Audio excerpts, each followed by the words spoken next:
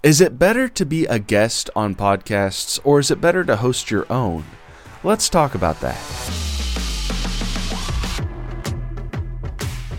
Episode 19 of the Full-Time Podcast Producer. I am your host, Isaac Smith.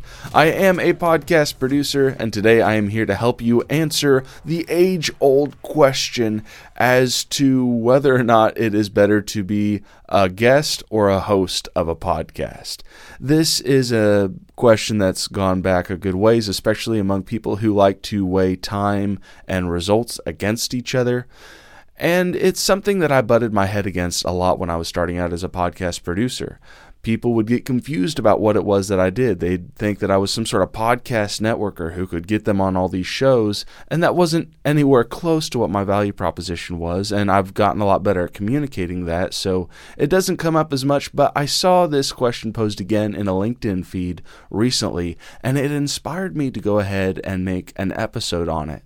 And I wanted to do my best to paint an objective picture of both arguments and maybe some middle ground that goes on and give you an idea what happens behind the scenes of both as well.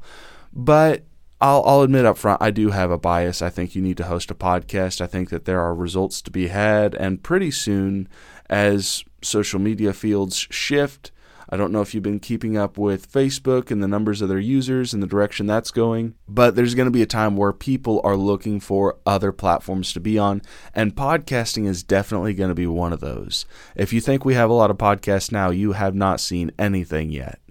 But let's start with guesting, because that one has the lowest barrier to entry, and while you might already be thinking about starting your own podcast or have already started one, this is something that you can start doing now as far as being a guest and see results pretty immediately. So let's start there.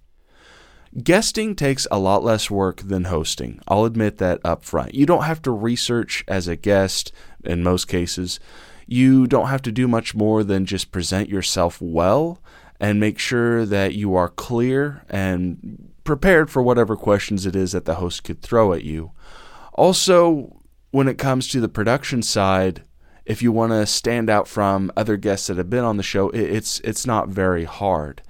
What I mean by that is a lot of people will get on a podcast as a guest and they'll have some Bluetooth headphones or they'll have a lapel mic attached to some earbuds and they'll think that they sound fine because they can hear the host fine. But that's not how it works.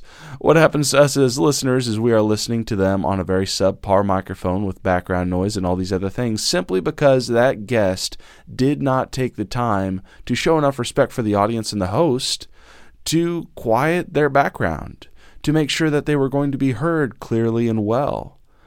And if you want to stand out as a guest, it's actually really, really easy. If you have enough to invest in just a really low-end microphone, I'm talking like $40. Get the Blue Snowball. It's kind of like the Blue Yeti, but it's much smaller.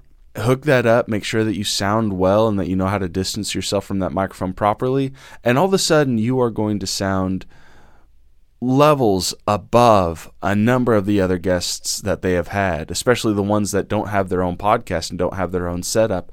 And you can really, really have an impact on that audience and increase that listen-through rate simply by enhancing your own local quality for minimal amount of work and a very, very low budget.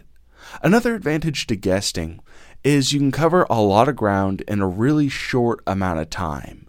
It's a great opportunity for tapping into audiences and networks outside of your own simply by reaching out and scheduling a bunch of podcasts to guest on in a short amount of time. Now, this comes down to your ability to actually get in touch with those hosts and actually be a guest on those shows. Some people are better at it than others, admittedly, and a lot of shows get inundated with just blanket emails that people have put out just trying to get one guest on as many shows as they can, whereas you got to find a way to make yourself stand out. I think that's a topic that we're going to do in another episode, but I'm actually going to have a professional come on and talk a bit more about that. But it is something that even if you are not excellent at getting in touch with people, as long as you can get in touch with a few, you can land yourself on a few podcasts.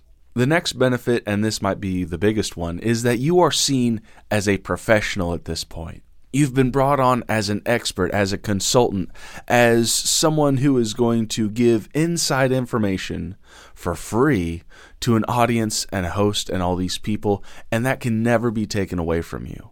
It's something I do it myself. I post up in my LinkedIn different shows that I've been on as a guest that I think are prestigious shows, that are shows that I think carry a lot of weight to their opinion and what they say, and that's something that you can attached to your portfolio and really elevate yourself as a professional and how you're seen by other people simply by being a guest, preferably on multiple shows. Also, any audience listening in is going to hold you in a pretty high regard because a source that they know, like, and trust happens to know, like, and trust you enough to have you as a guest to share that information with them.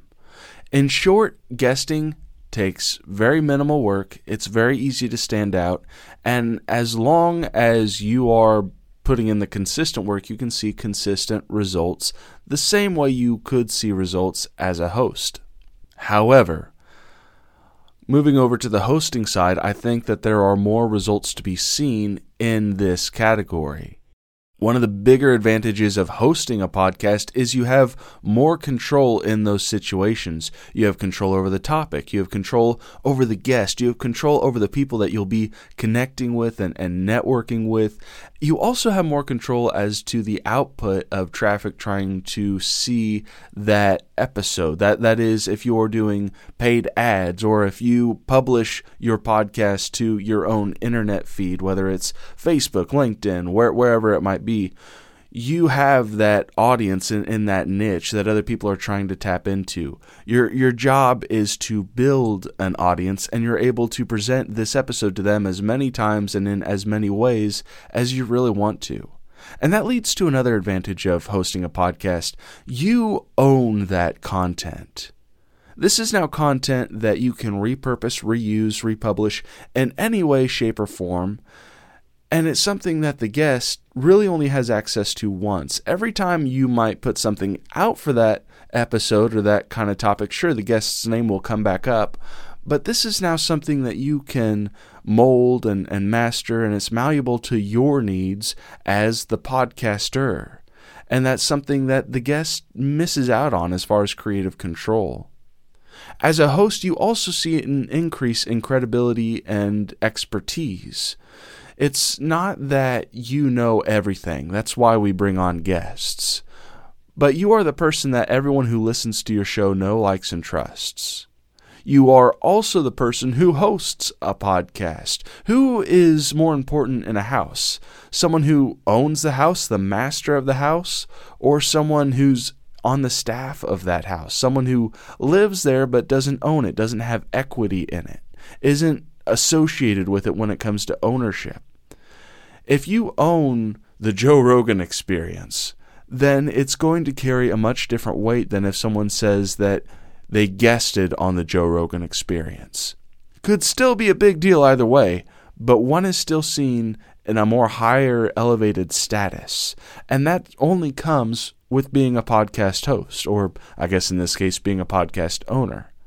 There's also more client and networking opportunities available to hosts than there are available to guests. This in part goes back to what I was saying about you building that audience and you having more credibility with that audience, but also it's you being able to provide a platform to other people. When I am being a guest and I'm reaching out to people, seeing if I can be a guest on their show, my turnover rate is pretty low. But when it comes to being a host and inviting other people to be a guest, my turnover rate is actually really high, or really my result rate. I might be using that term wrong. But the number of people that say yes and that respond and that get excited to come on this show and that want to bring that expertise, I have so many more people that I can network with and connect with as a host than you can as a guest, because I hold all the cards. I was the one who decided who to say yes and no to. I was also the one who, and we talked about this in the last episode, was very calculated in who he reached out to in order to potentially have some synergy with them. Maybe there's an opportunity that I can share with them or they can share with me, provided we got along great in this interview. There's more leverage opportunities that come as a host than as a guest. And the last one that I listed here, it kind of relates to what I've already said, is the host has more rapport with the audience. What I say is going to carry more weight than what a guest would say that no one's ever heard of before.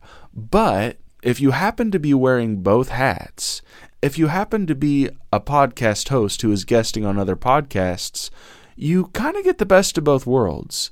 Think about this. It's a lot easier to convert a podcast listener to another podcast than it is to convert an Instagram follower to becoming a podcast listener. In other words, if I put up a post on Instagram advertising a podcast, it's a lot less likely that they're going to convert to being a podcast listener versus me going on another show and saying, hey, I also have a podcast. You should come listen to me for more content like this. The ratio is much more skewed towards those who are already listening to podcasts. So if I come on as a guest and I have my own show, I can leverage that other audience. I can use the best of both worlds, and I can build my own audience at that point. Also, going back to talking about rapport, if I have someone who really likes what I said as a guest, and it turns out that I resonate with them and they really want to know more, and I have my own show, well, all of a sudden my credibility increases in their eyes. It's a big deal to be able to say that you are a podcast host and that you've guested on a number of other podcasts. Again, you're getting the best of both worlds, but you're also having a landing page, essentially, for other podcasters to go to who actively want to know more about you and what it is that you do.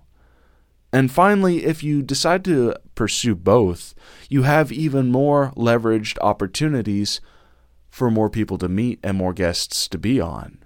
If I'm a guest on another podcast, I could ask that host to come on and be a guest, or I could ask them to give me access to their guest backlog and other people I'd like to also have on my show.